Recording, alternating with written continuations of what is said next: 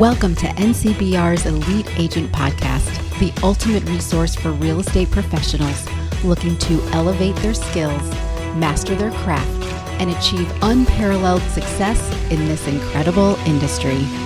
Hi, and welcome to NCBR's Elite Agent Podcast, your ultimate resource for building your business and for learning things about the great topics that we deal with day in and day out as real estate professionals. I'm really excited to welcome Adam Thayer to our stage this morning. Adam is going to be sharing with us some issues regarding purchase and sales agreements, some of that language that we like to put in there that maybe we need a little bit of help understanding truly what things mean and how to best make sure that our contracts are clear and concise. I also should have mentioned I'm Rhonda Messenborg and I am your host today. So Adam, thank you so much for joining us and welcome. Thank you very much for having me. Looking forward to talking about the wonderful topic of purchase and sales agreements. So, Adam, let's get started here on this great topic. So, I'm going to just kind of jump right in with some of the things that are on our purchase and sales agreement that maybe some of us as agents know a little bit about, but maybe we need a little bit more information to truly understand. So I want to start with one of the big ones, which is time is of the essence. Can you explain a little bit about what that was, or what that is, how it applies, when we should use it, and maybe when we shouldn't use it? Okay, my God. Right into the fire here. Time is of the essence. So we're in Rhode Island, and I imagine a lot of the agents that are hopefully listening to this are maybe duly licensed in Mass or Connecticut or Florida, whatever. Other states use this phrase by default, most importantly Massachusetts. So every Massachusetts purchase and sales agreement that you're going to see, the ones created by MAR, the Greater Boston Board of Realtors, they're all going to have this in there. And that means a date is a firm date. Which, when I tell this to people who are not in the business, they say, why would it not be a firm date? And I have to kind of explain to them that, so in Rhode Island, we don't use this phrase by default, and it's a custom thing, not a legal thing. It's perfectly fine to use it. I'm actually using it right now on a deal. In Rhode Island, on our standard forms, there's only two places that it exists. Very recently, and now it can potentially be checked off in the deposit section. And then also on some amendments or addenda to the purchase and sales agreement, you can also check it off. That's usually when you're asking for like the 10th extension and people are losing their patience with you. But really the most important area for us is in the inspection clause. So the reason for that is back in January 1st of 2014, I think it was 2014, the state changed the law, or they created a law regarding inspections in Rhode Island. And it said that, the RIAR purchase and sales agreement recites this statute, which says that every buyer gets 10 business days, excluding Saturdays, Sundays, and holidays, to do their inspections. And for anybody who was practicing real estate before that, people freaked out because the prior clause said that a buyer had to find a materially deficient condition to get out of the deal. And lawyers love that because that's a subjective phrase. Materially deficient condition to person A is not materially deficient condition to person B. That breeds litigation. It's like a lawyer annuity. So what the forms committee decided to try and do, and Monica's staff and John Sylvia and everybody who did a great job, in my opinion, was to make this as objective as possible. And what they did was they said, all right, buyer gets 10 business days to do whatever they want to do. They can get out for any reason, essentially. And that's what made listing agents freak out because it was like almost like the buyer has a get out of jail free card. But the give and take to that, the other side of that coin was that we kind of colored outside the lines for Rhode Island Custom and made that times of the essence. So it's a very, very firm 10 business day deadline. So that's hugely important to keep in mind. I've had, whether it's lawyers or realtors lose track of that date and then it becomes a problem. If there's ever any question about it, like maybe we have like a funky holiday, which speaking of which, if you're doing deals in Mass and Rhode Island, always keep an eye on Victory Day and Patriots Day because people who are not from those states don't know those holidays exist, but they are state holidays in those two states. And so those arguably count in that, how your calculation there. So if there's any question about that, I would always say put the actual date that we all agree, the 10 business days expires. But again, the reason this is so important is because that is an extremely firm date. And so It's a sword that you can wield, but you have to be careful doing it. Like the one that I'm doing it on, I just brought it into a Rhode Island deal. I have a extremely high dollar closing coming up in December, and the the sellers only want to sell to our buyers if they can purchase this other property down the road, which my people are totally fine with. We have a long runway to get to this closing. My clients are concerned that if the other closing gets delayed, they don't want to delay in their closing, because this is like a $3 million mortgage, and a rate lock extension fee on a $3 million mortgage will be huge. So the give and take we had with the seller side was, listen, we will agree to do this long runway closing. Like, we're not going to close until December. And we're recording this in early September. And we will agree to have this contingency in there that you have to be able to buy property B in order for us to close on property A. But we want to make that closing date time is of the essence because we don't want to get whacked with a $10,000 rate lock extension because we're trying to do a solid for you. Thankfully, the other attorney also practices in Massachusetts as well as Rhode Island, so he's familiar with that time is of the essence process. We explained it to the clients, what it meant, and everyone agreed that this was appropriate to use it here. So I'm trying to, in doing podcasts like this, or when I do whatever, I just chit-chat in closings, or I talk to myself alone in my office at night, is I try to spread the word that time is of the essence is not a 4-letter word. Real estate closings happen in Massachusetts every day. They figured it out fine. And so just because we're not used to it here in Rhode Island does not mean it's a bad thing. And there are times when we should be using it, which we'll talk about more later. But so to understand it and use it when it's appropriate, and don't freak out. Love that. And so I'm going to roll right into that next question that's begging to be asked is when should we use it? And what happens when you get to that date and you're not closing? What happens then? Okay, so when should you use it? I'm going to give you the perfect scenario. Let's say, and this happened to me. Let's say you're represent sellers, and they're selling a property in Rhode Island on September 10th, and they're supposed to be buying a property in Massachusetts, New York, Florida, anywhere else where there might be times of the essence. Very commonly those 3 states: Mass, New York, and Florida. And they're supposed to be closing on that property on September 11th or September 12th, immediately after the sale of their Rhode Island property. Now, Rhode Island, in the absence of the phrase time is of the essence, both parties are given a quote-unquote reasonable period of time to comply. And in this case, that is too close. However, in those other states, that's not the case, because that other purchase and sales agreement says time is of the essence. So let's say your sellers are getting ready to go, and then their buyer says, oh, sorry, I'm not going to be ready to close until September 15th or September 20th. Well, in Rhode Island, we don't have the right to force that seller to close because we didn't put times of the essence in that agreement. However, completely without any fault on our seller's part, they're now going to be in breach of their second closing, which is times of the essence in that other state or whatever. And so this happened to me. And it was terrible. And everyone then turns to you as the realtor or the lawyer involved in the deal, and they want to crucify you because how could you have let me agree to this? But very frequently, if let's say it's Rhode Island and Florida, and you're not licensed in Florida, you had nothing to do with that purchase and sales agreement. So it's not really your fault, but at the same time, you need to understand this issue so that you can see it coming. So when you're talking to your client and you're initially taking that listing and you're saying to them, hey, all right, you're going to move to Florida, you're going to move to Boston, you're going to move to Manhattan, whatever it's going to be, we need to talk to that other lawyer or that other realtor to make sure that these 2 deals line up. And if this is the best rule of thumb that I can possibly say.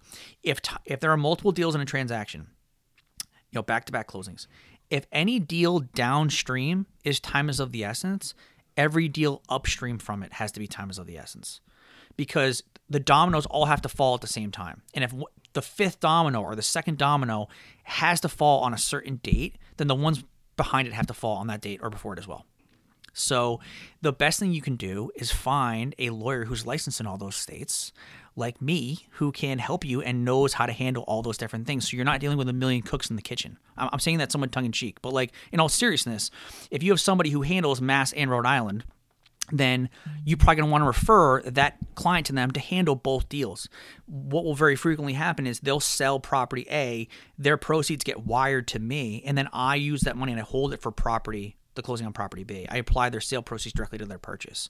And so the money's there's less wires going out, there's less chance of an issue happening, the money all stays in one place, and then we just issue them a refund check for any overage.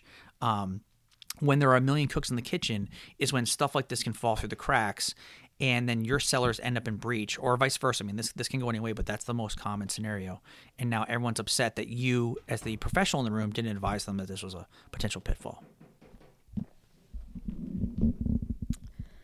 That's great. And basically, if you do go past that date, that just means the contract is null and void, and deposits are returned. So, sorry, before I even say that, one other time that time is of the essence should be used is if you're coming up close to a date for a 1031 exchange, where the 1031 will expire if you don't close by a certain date. So throwing that in there before I forgot. To your question, what I always tell people is there is the legal reality and there is the practical reality, like the real world reality. So yes, to your point, if time is of the essence is in a deal and somebody breaches by not doing whatever they're supposed to do by that date, they haven't terminated due to their inspection clause, so that lapses, or we haven't closed because they decided to get a loan at the last minute and their lender wasn't ready, whatever. Technically, that side is in breach.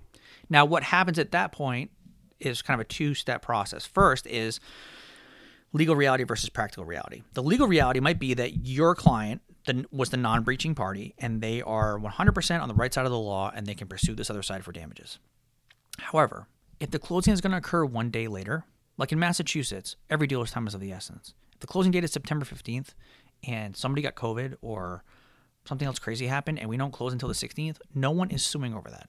I mean, people might be screaming and yelling, and they'll flip out, and they'll say this is the worst thing that ever happened to them, and they'll, but your job is to talk them off that ledge, because 3 months, 6 months from now, they're not even going to remember what day they closed. It's when you start talking about a month, 2 month delay that people are going to hold somebody in default. So even if you do or you do not have the times of the essence clause, sometimes the practical effect can still be the same, because if the delay is short enough, the juice isn't worth the squeeze to threaten to sue somebody. By the time you even get into court, that small time period will already have lapsed and you will have already closed. The second part of that calculation is what sort of damages are you entitled to based on the purchase and sales agreement if the other side breaches. And this is hugely important. And very importantly, Massachusetts and Rhode Island handle this completely differently. Because very frequently, people will just throw around, we're going to hold on to the deposit. We're going to retain the deposit. And I always tell them, maybe, but maybe not. And so when somebody breaches, there are three types of remedies that somebody can go after. The non-breaching party can go after. One is the deposit. The buyer either gets their deposit back or the seller retains it. That's one measure of damages that you can seek. Two could be additional monetary damages. Maybe you have additional damages above and beyond the deposit. And three are equitable remedies, which are mostly, the big one is specific performance, forcing the deal, forcing the party to comply, excuse me, and close. And so, and so in Rhode Island, our purchase and sales agreement says that either party has a right to all three of those measures of damages. But it's based on actual damages, which I'll explain why that matters in a minute. So hypothetically, a buyer or a seller, if they're the non-breaching party, has the right to pursue the other side for the deposit, additional monetary damages, and specific performance to force the deal. Massachusetts doesn't do it that way. In their standard forms, they have what's called liquidated damages. Liquidated damages is we're all agreeing now that this is what the damages are if the other party breaches. And usually that is the deposit. And so there's no right or wrong way to do this. And there can be certain situations where you wish you had one or you wish you had the other. And I'll just give you a very quick example. Let's say that I'm selling my house for $100,000 and there's a $10,000 deposit. The buyer breaches. And a buyer breaches, and then I have to now resell the property. In Massachusetts, we don't care what I resell it for, or if I ever resell it. I get that $10,000 deposit because they breached. I could resell that property for $200,000 and really have no damages. I still get the $10,000. I could resell it for $50,000 and have $50,000 in damages. I still only get the $10,000. So in some scenarios, that's good. If I sold it for a profit, then great. I had no damages, but it's like a windfall. But if I had more damages exceeding the $10,000, I'm not happy because I can't pursue those additional remedies. Rhode Island is the exact opposite. You get actual damages. So in Rhode Island, same scenario. I'm selling my property for $100,000. The deposit is $10,000. I resell it for $200,000. I do not get to keep the deposit. I technically had no damages. I mean, this is a very basic example, but I technically had no damages. It was a windfall. I'm glad this first person breached. I have to give that deposit back. However, if I resold it for $50,000, I get to keep that 10 and then pursue the original buyer for the other 40 for my actual damages. So it kind of depends which side of the coin you're on, which of the two paths you would prefer. But just so you can explain that to your folks that it's not, you don't just immediately get to withhold the deposit if you're in Rhode Island. Now, we had a deal a couple years ago with it was actually with Connor Dowd. We had a seller where the buyer got nabbed on a wire fraud. It was a cash purchase of a condo, and the buyer accidentally wired the money to a scam artist. So we couldn't close. We had to hold the property for another 2 months before it ultimately resold. And the property was vacant at the request of those original buyers. We had kicked the tenants out. So we ultimately resold it for the exact same amount of money to buyer number 2. So what we did was we withheld from the deposit just the carrying cost of the property for the 2 months. Those were our damages. What taxes and insurance did we pay for 2 months to hold that property? And we gave those original buyers back, those poor people, we gave them back the balance of their deposit. So my people weren't damaged. Unfortunately, what happened to the buyers was terrible. But if it was Massachusetts and we wanted to be heartless, terrible people, we could have just entirely withheld that entire deposit. But that just, another thing to just keep in mind when we're talking about, okay, if somebody breaches, what really are your remedies? Because people just throw around, we're going to withhold a deposit without actually understanding whether or not they can or not. So. Yeah, I mean, that's great advice. And I think if you're in that situation, it's always best just to call the attorney and kind of talk it through with them and always refer your clients to speak with their attorney. Because as we know, as realtors, we are not attorneys, and nor should we pretend or act or give legal advice. So, Adam, I'm going to talk about another thing in the purchase and sale agreement that I know you're passionate about, and we're going to talk about inspections for informational purposes only. This has been coming up a lot, especially with the way the market has been in the last couple of years with multiple offers and buyers trying to make their offers attractive, more attractive than anybody else. So we see this phrase all the time. From a legal standpoint, what does it mean? What does it do? Does it do anything at all? I hate it. I hate everything about it. I hate just saying it. I feel like it gives credence to it, even mentioning on this podcast, but we have to because we have to spread the word. It is incumbent upon people like you and I to spread the gospel that this phrase must be eradicated. Everything about it is terrible, and I will explain why. Let's just say a normal deal. Ron, I'm going to buy your house. I have an inspection contingency, and I do my inspections, and I say to you, well, I want you to do these repairs, or I want you to give me money off the sales price, or I want a closing cost credit, whatever it is. The unspoken second half of that sentence is, or else I will terminate the deal pursuant to my inspection contingency. So my right to renegotiate with you is the same right as my right to terminate. It's one right. It's two sides of the same coin. The phrase inspections are for informational purposes only, I think, is trying to split that right in half and say that you can retain the right to terminate, but you waive the right to renegotiate, which, as I just explained, makes no sense. It's the same right. If I didn't have the right to terminate the deal, would you even listen to 5 words out of my mouth about the repairs I want? No. You tell me, Adam, go pound sand. You bought the property as is. I'm not doing anything. No closing cost credits, no price reduction, no repairs. And so, in my opinion, it does absolutely nothing to change the legal rights and responsibilities of the parties. And people are going to say, oh, but the buyer's confirming they're not going to renegotiate. The seller can always say no. Before that, in the absence of the phrase informational purposes only, the seller can always say no to a request for repairs or concessions or whatever. And if that's in there, they can still say no. So again, there's no change in the legal rights and responsibilities of the parties. Now, then the problem becomes it's an ambiguous phrase.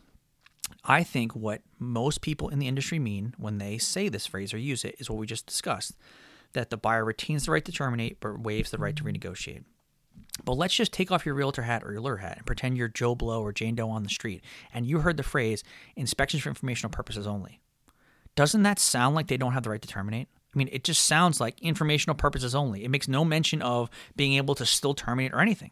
So I think a lay person, the average person on the street, is not going to necessarily have the same understanding that we've come to understand that phrase to mean. That means it's an ambiguous phrase. And ambiguity and subjectivity have no place in a contract. The whole point of the contract is to remove that. When they changed the inspection contingency to remove the materially deficient condition phrase, was to remove subjectivity. Now here we are reintroducing it back in. And I have been waiting for the day when someone was going to sue over this, when someone was going to say, I retain my right to terminate, and the other side's going to say, no, you didn't, because it says informational purposes only. And my office just got that file the other day. And it's very obvious. We had the text messages from the client who was unrepresented and the listing broker, where the listing broker is telling the buyer, no, you retain the right to terminate. And he's saying, I don't think I do based on how this is written. It's really unclear. Can we clarify this? I think the seller is probably going to have a different reading of this than I am. And the realtor just kept saying, nope, everything's fine. You can sign it. The buyer signed it, then tried to terminate due to inspections, and the seller saying, no, you waived it by putting informational purposes only in there. So I guarantee the person who's going to be left holding the bag is going to be the realtor in that scenario, because they're the one that provided this advice, and they knew about the misunderstanding between the two parties and proceeded anyway. So I think this is just an area that is just ripe for problems. Now, there is hypothetically an example of when you might use this phrase.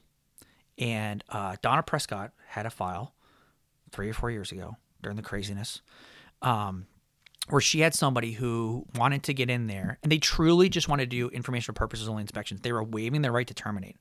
They wanted to renovate the property immediately upon buying it. Maybe I forget they were a flipper or what. Excuse me. And so they want to say, can we just get in there now? Truly informational purposes only. We just want to get the guys on the job day one and whatever. And I'm like, wow, Donna, this is actually the only time this phrase might make sense, because they were waiving their right to terminate. I said, you should still say no.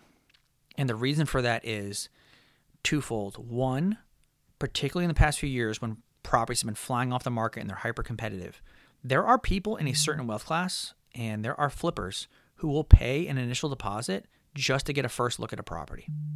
And they will do something like this where they will waive their inspections. They want to get them for informational purposes only, and they're willing to walk away from that $1,000 or that $5,000, whatever they've sent you, because they know that your seller's probably not going to have the stomach to sue them for the additional deposit or any other damages. And if they get in there and they discover that, oh, X, Y, and Z is wrong, now they've bolted. You don't have the full deposit, and now you need to update your seller disclosure because now you've been alerted to some new problem. I've literally had this happen. We had somebody who waived all their inspections, and the seller wanted to sell furniture to them. They let the buyer into the house, and the buyer claimed that they could smell black mold and that there's mold in the house. And this was all just to sell some furniture. And the buyer tried to back out of the deal, and it turned into a complete cluster. Everyone wanted to kill each other, and it was just we cost ourselves tens of thousands of dollars in the sales price in an effort to sell, a couple $100 worth of furniture. So I always tell people, even in the times when it sounds like this phrase might have a place in a deal, I still don't recommend it because there's these pitfalls that are there that you might.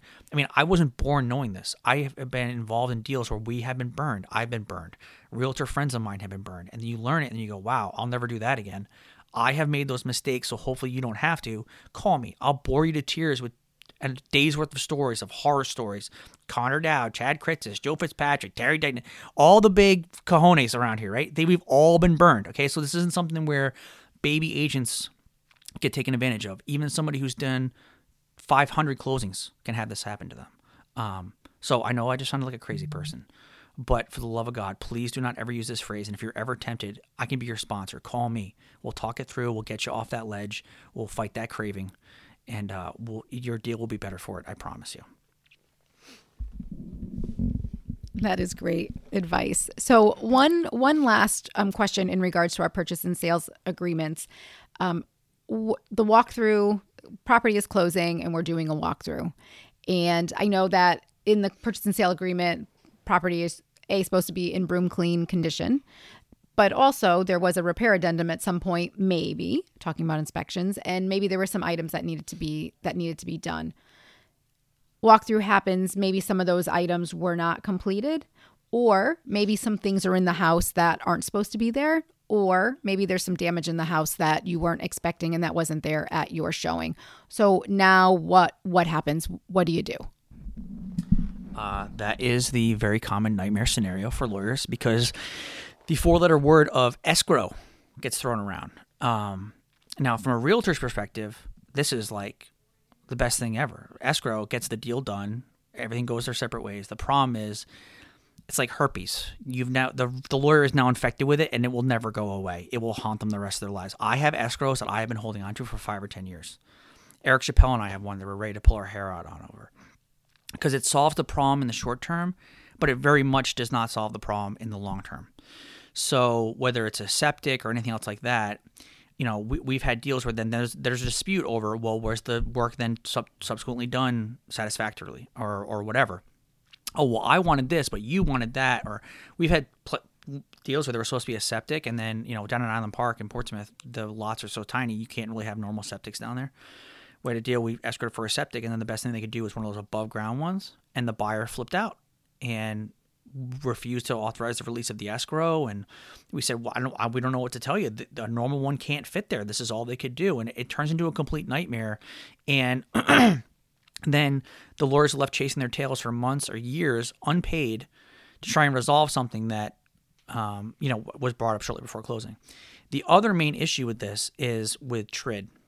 So TRID is the kind of closing paradigm process that we have to go through with residentially financed closings post 2016. And so lenders, generally speaking, will not allow you to show an escrow on a settlement statement.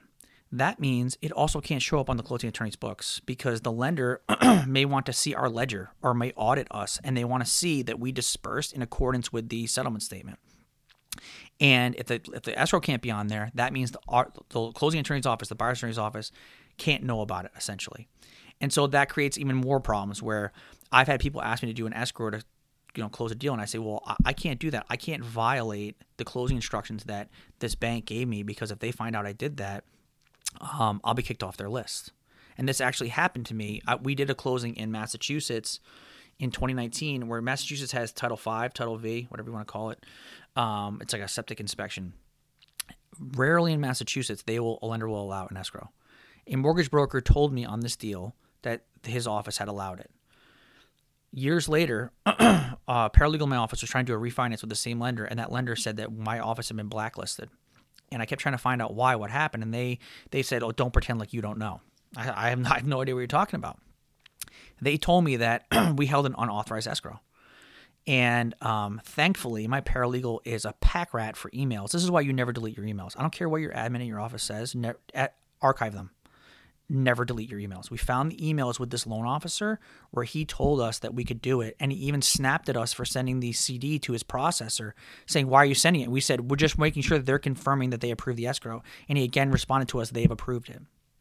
I was able to send that back to this person's office, got us off the blacklist, and I have no idea what happened. I don't know if he got reprimanded or what, but that's how serious it can be. And obviously my office, I can't jeopardize my ability to close deals for Movement Mortgage or Bank Newport or whoever it is and I'm sympathetic to the situation. So that gets us in a situation where we have to figure out something else more creative. Maybe the seller is cutting a separate check to a third-party escrow agent or to their attorney's office to be held outside of closing, something like that.